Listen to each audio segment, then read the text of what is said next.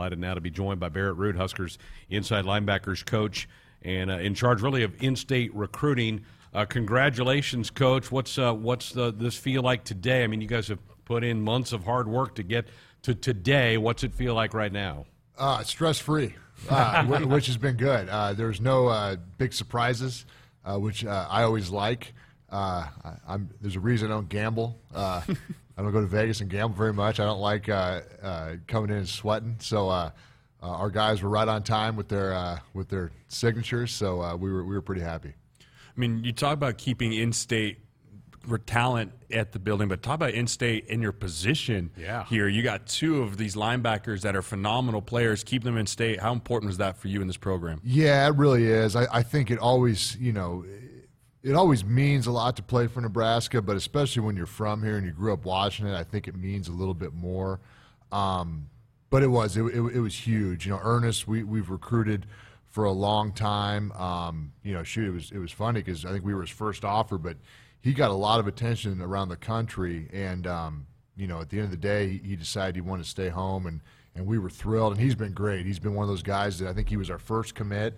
And he's, anymore with social media and the access these guys have with each other, he was great as far as reaching out to other recruits and talking with these guys. So he's kind of been a staple with that.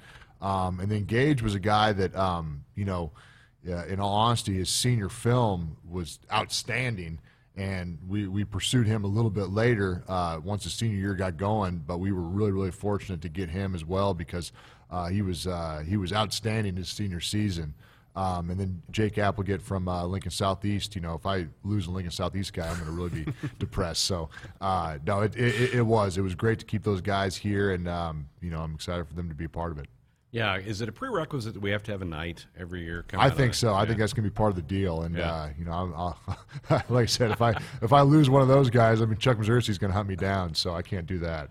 Well, as I said, there's 10 that are in, 7 on the defensive side of the ball. We have some more offensive ones, I think, that are coming in later today. But in secondary was where you attacked some, and you lost a lot out of that back end of the defense. Yeah, that was the big focal point this year. Just, every year is a little bit different, but this was a year where we had three seniors leave in the secondary, so it was big that we reloaded there and we really concentrated there.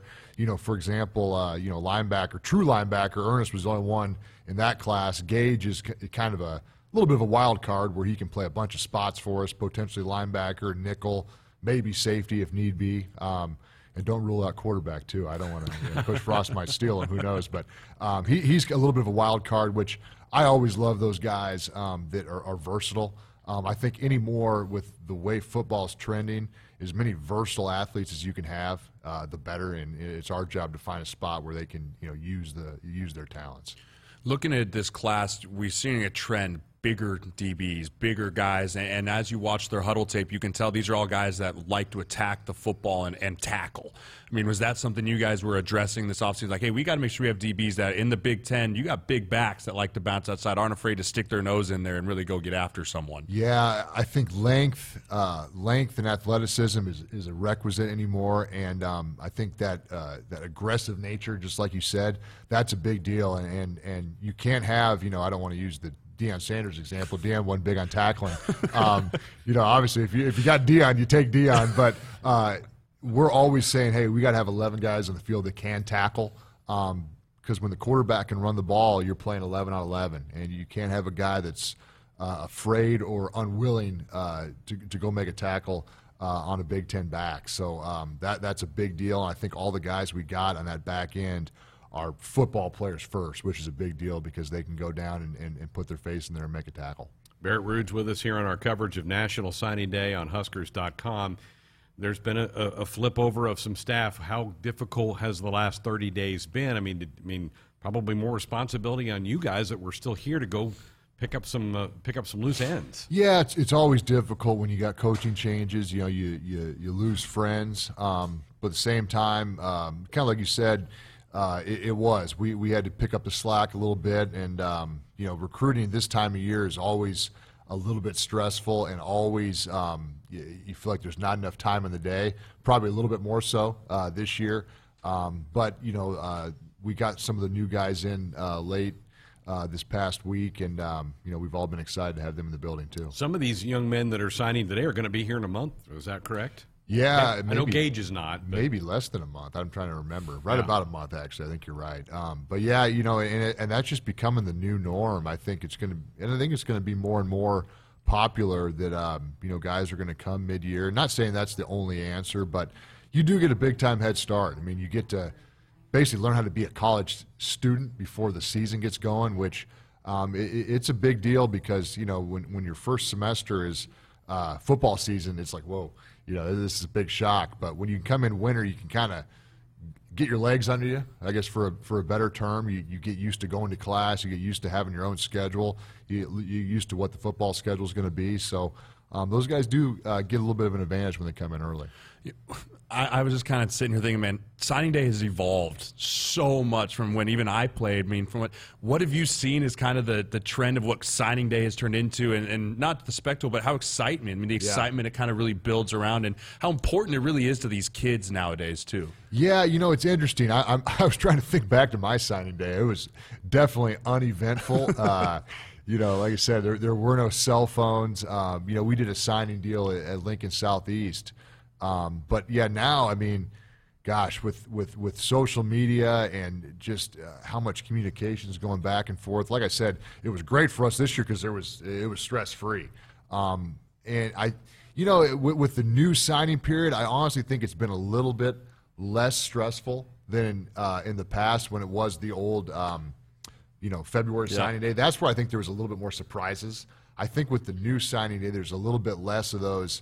Okay, I take the hat off on sign day. I think that was a little bit more common when there was just one of them. So, as far as a stress standpoint, I think there's been a little bit less with the new signing period.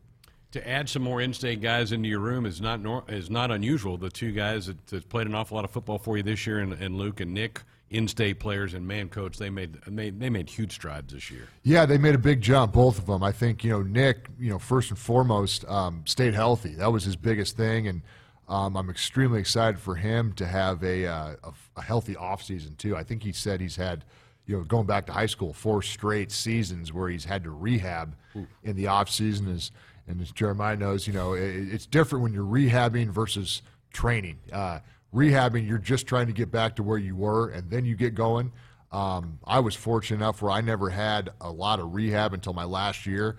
And I was a different human after I had to go rehab for a year as well. So I'm really excited for him and his progress to have a full year to really get stronger, to really attack an off-season program. And then, Luke, same way. And I was proud of him because he actually dealt with an injury all through the year and kind of played on a little bit of a bum hip, and he got that fixed. And, both those guys on a day-to-day basis were outstanding. That was what I was most proud of, is that those guys really understood how to work. They attacked it like pros, and every day they were in there, they were intent, they were wired, they were ready to go, and the work was outstanding on a day-to-day basis, and that's what led to good results. How about some guys behind them that maybe didn't get as many snaps because of the durability of those two guys, which you love, but did you see development for some guys behind them? Sure, yeah. Garrett Snodgrass, he's continually getting better on a day-to-day basis.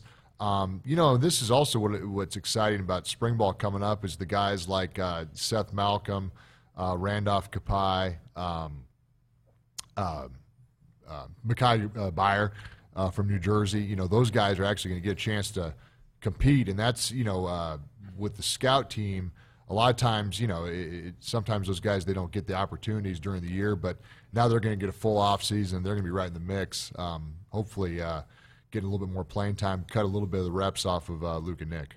When you start new guys, like you lose Colin Miller, you lose Will Honus, you got 2 new guys, the install changes, and people don't understand, like when you're installing, you now have 2 guys coming back. How much more are you willing to put on these guys' plate early, talking about Reimer and Henrich and the guys behind them, but you're now kind of opening the playbook up a little bit more. How exciting is that for you as a coach? It's really exciting. That's a great point because of how much football those guys have played. It basically forces everybody else to be at that same level because we're not going to slow down, and those guys, they're at graduate level in this defense, and the nice part is, a guy like Snod, he can process things the same way, And what I think is great for our room is now those guys, I'm going to put a lot on those guys to teach the younger guys because, there's going to be meetings where I'm going to say something that's a little bit next level, and Luke and Nick will be like, whatever, yeah, I got you, easy.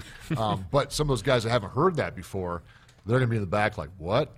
Wait a minute, that's not this. That's not in the playbook. Yep. And those guys, that's where, I throw back to the Tampa Bay Buccaneer examples.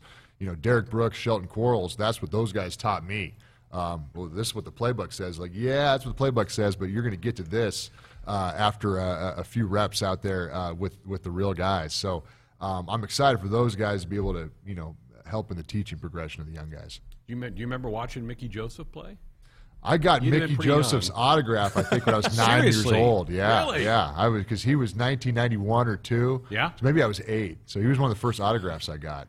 Maybe he'll update one for you. Yeah, I say, yeah. Might charge him a little bit more this time. I say, I don't know. I won't lie. I don't know where that autograph is. I may have been gone for a while, but no, Mickey's been awesome. I actually played for his brother Vance in Houston as well. So, yeah.